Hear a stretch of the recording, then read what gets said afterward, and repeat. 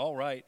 Well, we're going to be continuing our series in Acts. Took a little break for Christmas time, and then I took a couple weeks off for sickness, and I feel like I'm chomping at the bit to get a chance to preach. It's shocking you take for me, when I take a couple weeks off, how much I'm just like, listen, we got to do this thing. I got to get up here and preach, and it's kind of burning in me a little bit this morning. Hopefully I can keep it a little bit under control and not lose my brain up here with everyone. But we're continuing our series in Acts. Now, it's been a while since we've been in it, so let me give you a reminder of what's been happening in the book of Acts. Acts is this transition time where Jesus has died and he's come back to life, and it's transitioning from this Old Testament law to the Old Testament Jewish people to this new thing that's getting started called the church. Like, it's a small little band of about 100 people that are meeting in a room, and all they're doing is praying and saying, hey, God, we kind of want to just follow you. And he gave them this mission. Let me read these verses to you as you hear the mission that he gave to the early church. Out of the gate, Acts chapter 1, verse 8, he says this. He says, you will be my witnesses in Jerusalem and in all Judea and Samaria, and notice this next part, and to the end of the earth. Actually, all the disciples record something like this. In Matthew, he says it this way. Matthew 28:19, he says, go therefore and make disciples, and notice this next phrase, of all nations. I think Jesus was really, really clear that he's leaving a mission for these first believers, for the apostles, and for this early church, that their mission, the job that God himself is giving the church, is that we are supposed to take his gospel message, his good news, we're supposed to take it and proclaim it and live it out in front of every man, woman, and child in every corner of the earth. That's the mission that he gave the first church. And I actually believe it's the exact same mission that the church still has today. It hasn't changed. So this little band of believers, here's their first step. They're supposed to go and just wait and pray. That's all they did, is they waited and they prayed and they waited and they prayed and they waited and they prayed. And all of a sudden, there's this explosion on the scene. The Holy Spirit comes, and this little band of 100 quickly turns to 5,000 and 10,000. Like, it's spreading like wildfire in the city of Jerusalem. People are literally getting saved every day, and this new group called the church forms. It gets some enemies along the way, and persecution breaks out, and the church, because of the persecution, spreads outside of Jerusalem, and it's spreading all over the country of Israel. It's going even to this place called Samaria. And where we ended last time is this guy that was leading the persecution of the church, a guy named Saul. He gets radically saved, becomes a follower of Jesus, and now the church is spread out, and it's still growing, and it's very, very busy. Acts chapter 9, we're going to be picking up in chapter 10, but in Acts chapter 9, verse 31, here's what happens after Saul gets saved. The church gets a little bit of a break, and the Bible describes it like this. So the church throughout all Judea and Galilee and Samaria had peace and was being built up. And walking in the fear of the Lord and in the comfort of the Holy Spirit, it multiplied. So here's this church. Now remember the mission. Supposed to go in Jerusalem and Judea and Samaria and to the end of the earth. And what they've done in 9 chapters, they've gone to Jerusalem and to Galilee and to Samaria. They've taken the first 3 steps of the mission, and the church is super, super busy. I mean, Peter is going to come back on the scene at the end of chapter 9, and he's traveling around. He's healing sick people. He even raises a lady back from the dead in Acts chapter 9. It's just, all of it is crazy and powerful and shocking. The church is busy. It is big. I mean, I can't think of a more successful church. I mean, think about this. This group of guys that are uneducated fishermen, they now have campuses in every city in all of Jerusalem. They are a multi-site megachurch, and probably only in a matter of a few months. Like, they have literally saturated their country. They've saturated their entire country with the gospel. I need y'all just to think about that for a moment. 100 uneducated people that exploded on the scene. Like, this thing is powerful and it's strong, and the gospel is known through their whole entire country. But listen, don't let the success of the church hide the fact that there's actually still disobedience in this early church. Like the mission was not fill all of Jerusalem and Israel with the gospel. period. That was not the mission. The mission was to every single nation. And up to this point, the church is exploding, but there is a massive bridge the church hasn't even tried to cross yet. They don't want to do it. I'm just going to tell you, we're going to find out today, they literally do not want to do it because success can actually mask disobedience to the mission. And here's the issue for the early church. Take the gospel to all nations, take the gospel to every man, woman, and child. That sounds great in theory unless you're a first century Jew, and here's why. For first century Jews, for 1,000 years, they've been trained to be separate from every other nation. I don't look like them. I don't dress like them. I don't act like them. Those people are filthy. They're sinners. Like Jews literally, if they bumped into Gentiles, would go and wash the Gentile off of them. Because they were afraid they were contaminating. They felt like they couldn't even, it was like you got COVID from them, only it was spiritual COVID. Like if I bump into one of these unclean people, they've probably been messing with idols. They've probably been having sex with people. Who knows what kind of bacon they've eaten this past week. And I go to the market and I bump into these filthy people and I can't bring that sin home on me. It's going to make me dirty and unrespectable. God won't like me if I look like those dirty people. And now all of a sudden, God shows up with this mission that says, no, I don't want you just to take the gospel to the people you're comfortable with. I don't care about your prudish rules. They've taken God's laws and they've expanded them to this prudishness that keeps them tight and contained. It's their way they're keeping themselves clean. And God is saying, I've got a mission for you. And for the first century Jew, this mission felt absolutely impossible. And not just that. You need to think about this. If the early Jewish church starts hanging out with those Gentiles, you know what else it's going to do? It's going to start to hurt their mission to the Jews. Like the Jews, you start hanging out with people who eat bacon, they got all sorts of questions about you, man. Like you hang out with those people who eat pork. They go to Sonny's and eat barbecue sandwiches with bacon wrapped on it. What kind of sinner does that? But listen, here's what you've got to hear. It doesn't matter how stubborn the church is or how scared the church is or how prudish the church is. God has a mission. And he will not stop no matter how fearful or scared or uptight the church is. He is going to accomplish his mission. And his mission is for every single man, woman, and child to get exposed to his grace and his mercy and his really kind good news. And he's not going to let our fear and stubbornness stop him from reaching people. Church, I want you to hear this about our God. He's committed to reaching people. That's good news for me. He's committed. If he was not committed to reaching people, I'm telling you right now, I don't make the cut. I'm not here because I was committed to reaching him.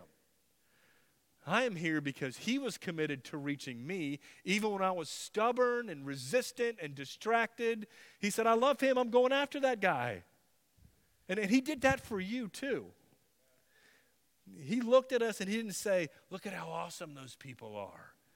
He looked at us and said, I want them to be part of my family. And he went after you. He went after you over and over and over. And no matter how many times you rejected or stumbled into sin or lost your way or got distracted, he kept coming saying, I love you and I want you. So here's God, and he's got this mission. And he's got literally tens of thousands of people in a country who are now following him, and none of them are taking his mission seriously. They're doing lots of good things. People are getting healed. People are getting brought back from the dead. Churches are everywhere, but they're not reaching the ones who are furthest from him. So God goes on the offensive. I want you to see what he does here. Let's see how God is going to move his church. Acts chapter 10, verse 1. I love this. I love the heart of God in this, to go after everyone. says this, at Caesarea, there was a man named Cornelius. You got to love a guy named Cornelius, a centurion of what was known as the Italian cohort. So here's this centurion. He's an army official from Italy, and he's got the privilege of being stationed in Israel. And look at how it describes him. He's a devout man who feared God with all his household. Now, this is unique.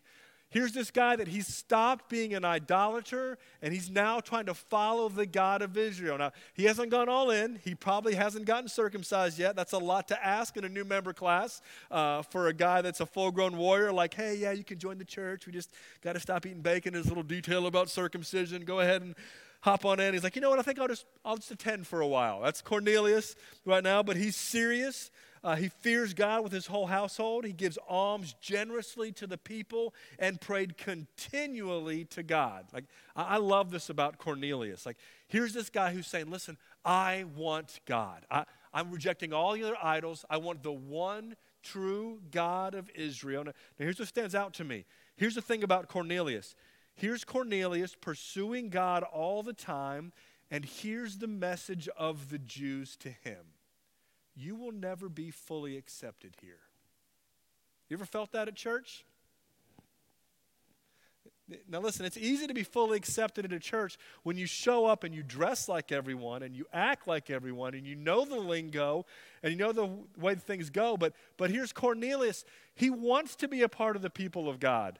But there's a real clear, plain as day stiff arm, and they're basically telling him all the time, yeah, keep giving your money. Keep showing up, just stay at a distance, but you will never be fully accepted by God because you are one of those Gentile type people. You got a past. You got a heritage that's gross. You're not a pure blood Jew like the rest of us. Yeah, maybe God will show you some grace, but you'll never be one of us. Not really, not fully. That's the message that Cornelius is getting from the Jews. But he's still praying and he's still seeking God.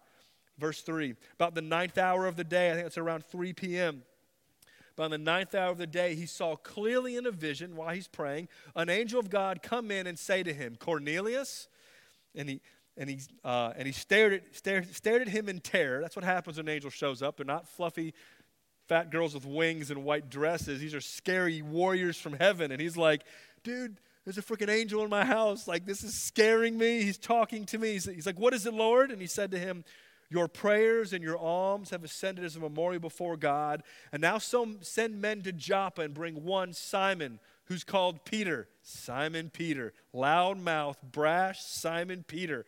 Like, get that guy. He's lodging with one Simon, a tanner, whose house is by the sea. So here's Cornelius, and he's praying, and all of a sudden now an angel actually shows us, Cornelius, God's been watching you, and he likes you. Go get Peter. There's a guy named Peter. He's a knucklehead. Just trust me. Go get him. And he's got a message of God for you. Now, here's Cornelius. Here's what I love about Cornelius.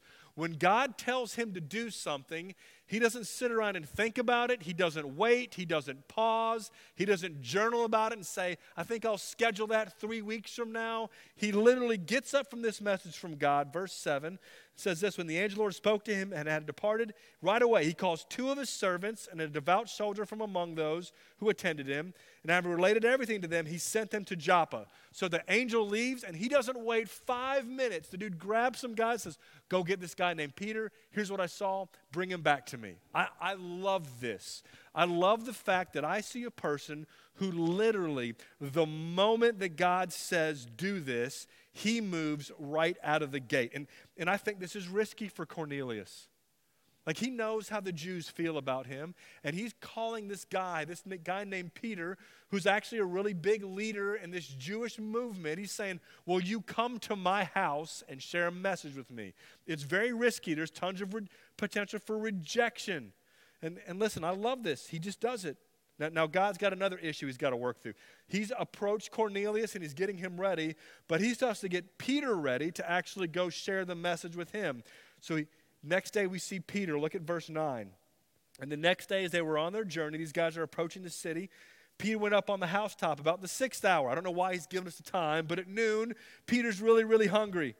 And so here's what he does. He says he wants something to eat, and while they're preparing it, he fell into a trance. Verse 11. And here's this trance that Peter sees. And he saw the heavens open and something like a great sheet descending, being let down by its four corners upon the earth. And in it were all kinds of animals and reptiles and birds of the air. And there came a voice to him and said, "Rise, Peter, kill and eat." So here's Peter. He has no idea what's going on with Cornelius. He's sitting at his house chilling. He's hungry. He says, "Guys, can you make me some dinner?" While they're making him dinner, he's on the roof and he has this little trance thing. I guess apparently visions are all the rage in Acts chapter 10. And so he has this vision, and this vision he has is there's this sheet that comes down and it opens up, and in this sheet is all sorts of animals, like lizards and birds and pigs and all sorts of things that he, as a good little Jewish boy, is not even supposed to touch, let alone eat. And this voice from heaven says, "Peter, get up and eat." Peter, he's like, "By no means, Lord. Absolutely not am I doing that. I've never eaten anything that is common or unclean." Listen, Peter's not being high maintenance. He's not going, "Ooh, God, I'm a vegan. What, you're not going to put me some hummus and broccoli down here? You're giving me animals?" He's not being a high maintenance person with this. He's not like, "Is that organic grass-fed beef, or is that's not what's going on with Peter." He's not like, "Ooh, I don't want to get my hands dirty." That's not the issue. The issue for Peter is this: the thing that God is asking him to do, in Peter's mind, makes him dirty and unclean. All of his upbringing is being pushed against in this moment by God. You ever had that moment? You ever that moment where you feel like God is calling you to see something, like you see something about him in the Bible, and literally you're like, that goes against everything my pastor told me growing up. My mom would turn over in her grave if she knew that I was about to go get me some pig. That would not be okay. If the other men at the synagogue saw me right now, like, dude, there would be all sorts of talk going on. Like everything about this for Peter is uncomfortable. And God is asking him what in Peter's mind, Peter might actually consider this to be borderline sin. You need to think about that. This is what Peter is facing. God is calling him to do something that at the core of who he is, he believes is wrong.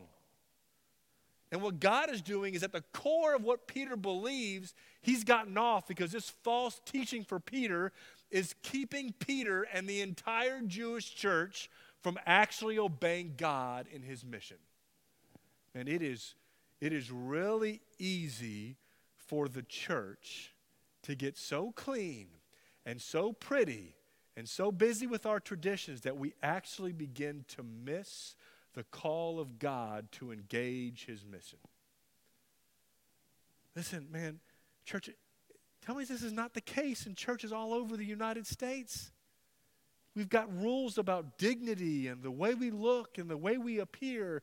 And when someone comes up to you and says, the mission of God is for you to reach your neighbor or your coworker, and I begin to have conversations like saying, hey, why don't you invite your unsaved neighbor over for dinner?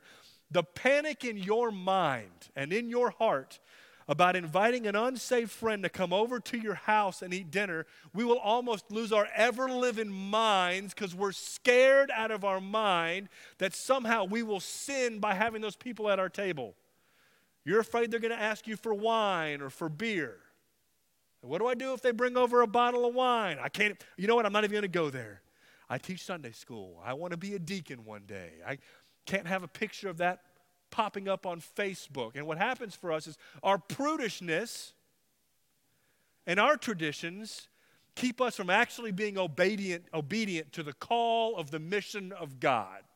We're so afraid that we're going to get dirty or contaminated that we've actually become disobedient to the call of Jesus. And God is gently and kindly coming up to Peter saying, Peter, get up and eat. And he's like, I can't do that, God. That's dirty. That's sin. I'm freaking out here. Verse 15, the voice came to him a second time. What God has made clean, don't call common. He said, listen, who do you think you are, Peter? I decide what's clean. You don't. When I say it's clean, don't you dare. Don't you dare think you're wiser than me. Don't you dare think your traditions are smarter than me. I'm God. I'm king. I decide what's right and wrong. You and your buddies and your traditions don't ever. That's tough. But the reality is God is the authority. He alone is the authority. He alone decides what's clean and unclean. And none of us get to make that decision. We say, you decide, not me. You're in charge, not me. You're king, not me. You're wise, not me. So Peter does this 3 times. He's like, all right, Peter, I decide what's clean. Get up and eat. God, I can't do that. Don't call what I said clean. Don't call it common. Get up and eat. God, I can't. Peter, eat it. 3 times he has this conversation, and then it's taken up into heaven. Now here's Peter. He's like in a whirlwind.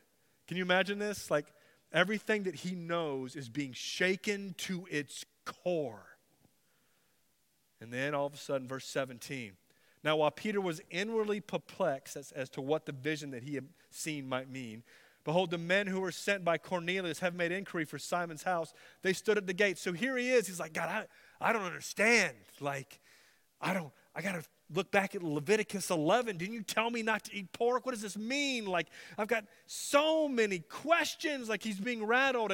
And while he's in the middle of all that, he doesn't get a day. He doesn't get a week. He doesn't get 10 more lessons. He doesn't get to go read some books and talk with the other church people about it. While he's still wrestling with what God has told him to do, these dudes are already knocking at the door downstairs saying, we got sent here to look for Peter. Listen, I love this. So here's what happens. God keeps talking to him. Verse 19. And while Peter was pondering the vision, the Spirit said to him, behold, look, 3 men are looking for you. Rise and go down and accompany them without hesitation, for I have sent them. Look what Peter does. He gets up, he goes downstairs, and he says, let's go. Church, can I ask you a question? It raises this question for me. The quickness of Cornelius to obey what God says, the quickness of Peter to obey what God said in that moment to him stands out to me as an amazing act of faith. You know what I get concerned about sometimes? I ask myself this question: what does it take for me to actually do something when God speaks to me? Okay, have you noticed how easy it is to hear a sermon and a call to action and never, ever actually move that call to obedience? To hear it and to say, man, that was good. I like that. Or I didn't like that. It made me uncomfortable. But to leave and never do anything about it? Have you realized how easy it is to read your Bible and have God put something on your heart and to put your Bible down and walk away and never actually act on what God has said? What does it take? What does God have to do to get you to actually do what he says? Like when was the last time you actually felt God tell you to do something and you actually got up and did it? When was the last time you actually felt God working on one of your deeply held beliefs and you felt him saying, that's wrong, that's not what I want you to do, and it made you uncomfortable and it made you feel awkward and you were nervous about it, but you actually changed what you believe? When was the last time that happened to some of the people in this room? I get afraid that church becomes a place that's dangerous for your souls because you learn to hear the word, you learn to read the word, but we learn to disobey the word when we hear it all the time. And one of the reasons that the early church is so potent and so powerful is they literally, God said this, and they literally got up and did it right away. So Peter gets up and he goes. He actually goes. This is super uncomfortable for him. Like, you need to understand, the whole walk to this city to go meet this guy named Cornelius, the thing that's probably going on in Peter's mind, and he grabs his friends and takes them with him, is, what are we doing? Like, we're about to hang out with Gentiles. This is not okay. Let me show you what happens later on down here. Let me skip down to Acts chapter 10 when Peter gets there. He says this, verse 23, or verse 24 of Acts chapter 10. And on the following day, they entered Caesarea. It took them some time to get there. And Cornelius was expecting them. Now look at what this dude Cornelius does. He's expecting this guy to show up, and he called together his relatives and his close friends.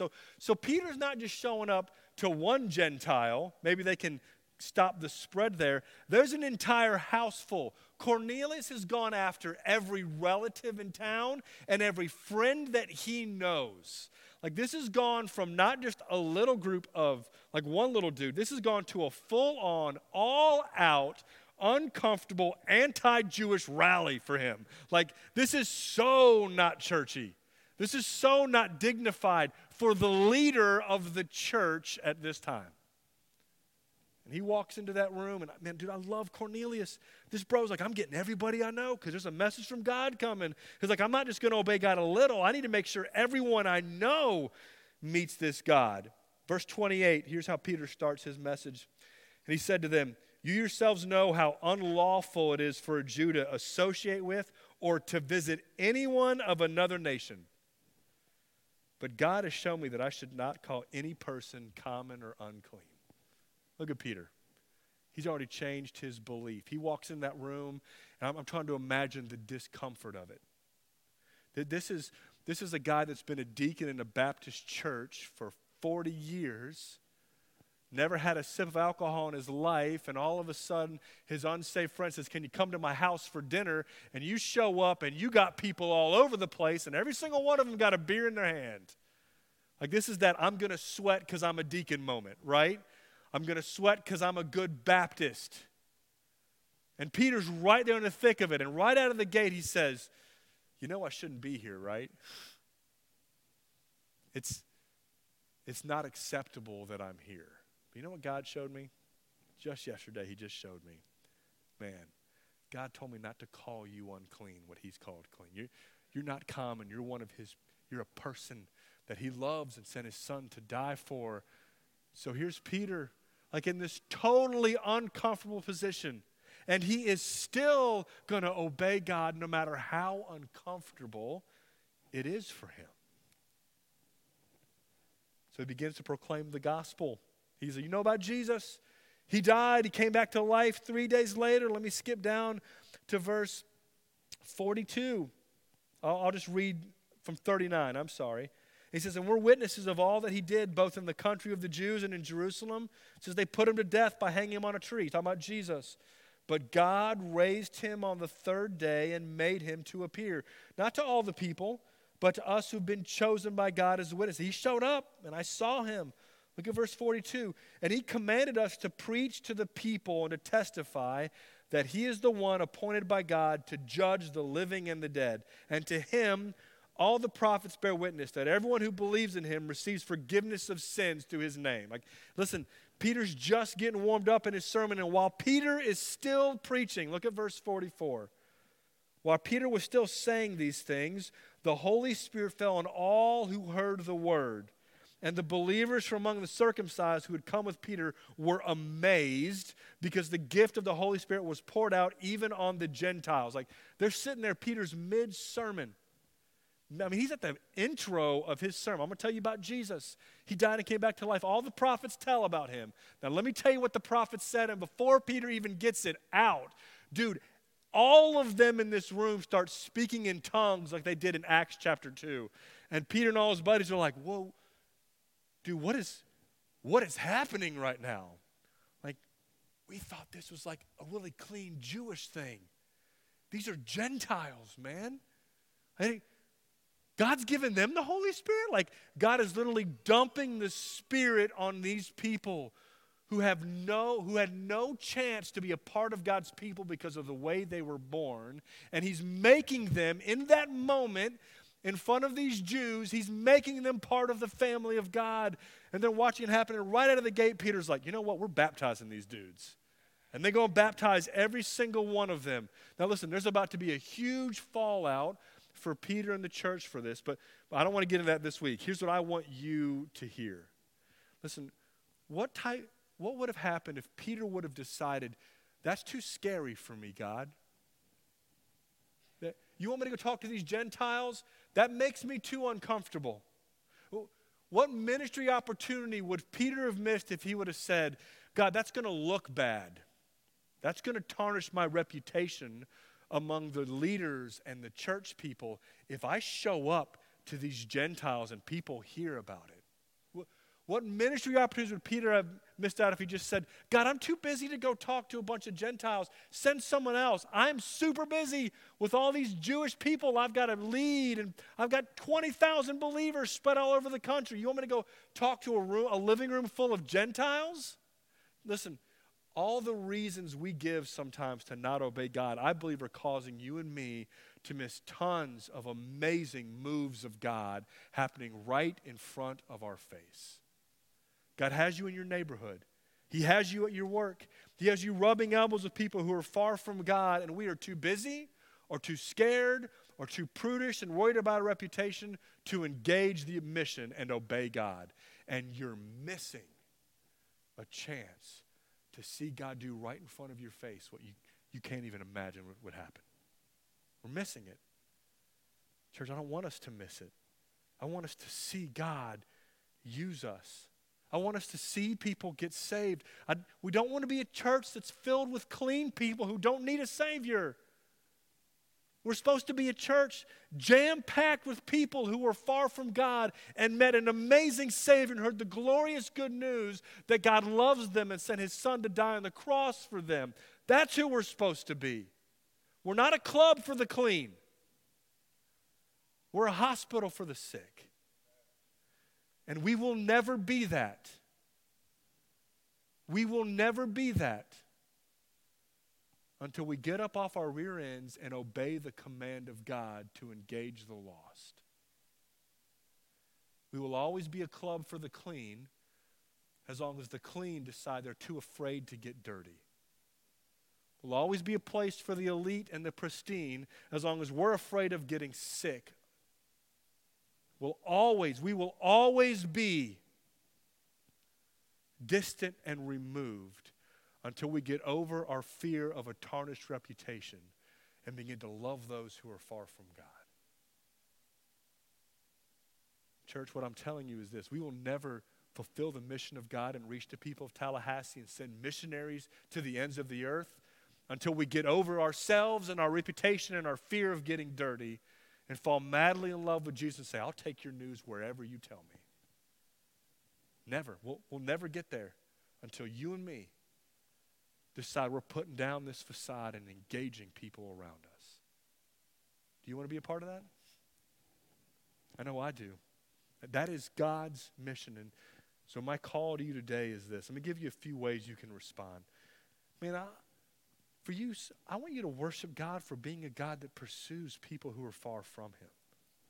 That's what I want us to be. I want us to be people who are like, we're totally in awe that God will reach people and go after people even when we're slow and stubborn. Listen, I want you to pray for God to guide you. One person you should reach out to this week. Just one. Have a meal with them. Invite them to your house and pray that God gives you an opportunity to share the gospel. Get coffee with them. Just one person. This week, look around you and look for one person who's far from God that He wants you to engage. It may be a loved one. It may be a neighbor. It may be a coworker. It may be a complete stranger. I don't know. But don't let another week go by that you hear the call of God to engage His mission and you sit down and say, that's nice. Maybe one day I'll do it. No, you get up and you obey Him now. And finally, for some of you, you're hearing all this and talk about engaging people who are far from Him is the furthest thing from your mind. What you need is you need to actually meet Jesus and be saved. Listen, if you've never placed your trust in Jesus, if you've been that guy like Cornelius where you've felt like, man, I feel like I'm kind of far from God. I might like to get to know Him, but I've always feel like I've been told He'll never accept me. I want you to hear the good news today. God sent His Son Jesus to die for every single man, woman, and child. No matter how bad you've been, how many mistakes you've made, how broken you've been, how distracted you've been. It doesn't matter what you've been addicted to. It doesn't matter what you've done to other people, what's been done to you. He loves you, and he wants you to be a part of his family. And he says, listen, if you will just place your trust in what Jesus did for you and ask him to save you, he'll accept you and bring you in. He wants you to be a part of his family. Don't let the prudishness of people who follow Jesus make you think that God doesn't want you. He wants you, and he loves you. So here's what I'm going to give us a moment to pray. And if you need to speak to one of the pastors, we'll be down front at the end of the service. But now's a chance I want to give you a few moments just to do business with God. Would you bow your head and close your eyes? And right there in your seat, if you feel like God called you to do anything, I want you to actually obey him and commit to him that you're going to do it this week.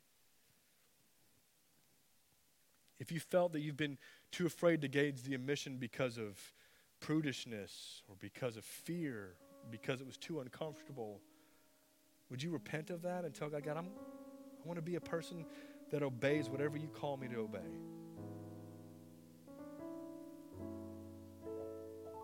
Listen, maybe the thing that's happened in you is you're just in awe this morning. The thing that God did in your heart is you're just in awe that God pursues people who are far from him. Will you take a moment in your seat and praise him for being that persistent and that loving and that kind?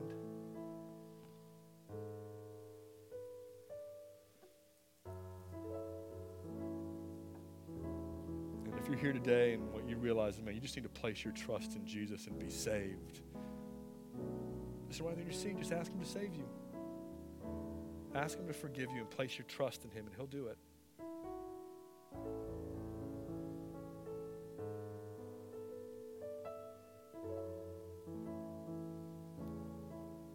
Heavenly Father, God, help us to be a people that love you. God, help us to be a people that take that good news to all those around us. God, I'm praying that you would do a work in and through us as a people, that we would get the privilege of celebrating seeing you save our neighbors and our co-workers and our friends. God, I'm praying that you would call out people to go overseas to the nations, to those who will never hear the gospel unless we send more gospel people there. I'm praying us to be a church that sends and launches missionaries over and over and over again. God, I'm praying you would make us a church that would seek to obey your command of taking the good news to every man, woman, and child in all the earth. God, help us to do that. And God, I pray we don't do it because of guilt. I pray we do it because of love. But I'm asking you to work in us as a people, that we be a people that do that. And I pray it all in Jesus' name. Amen.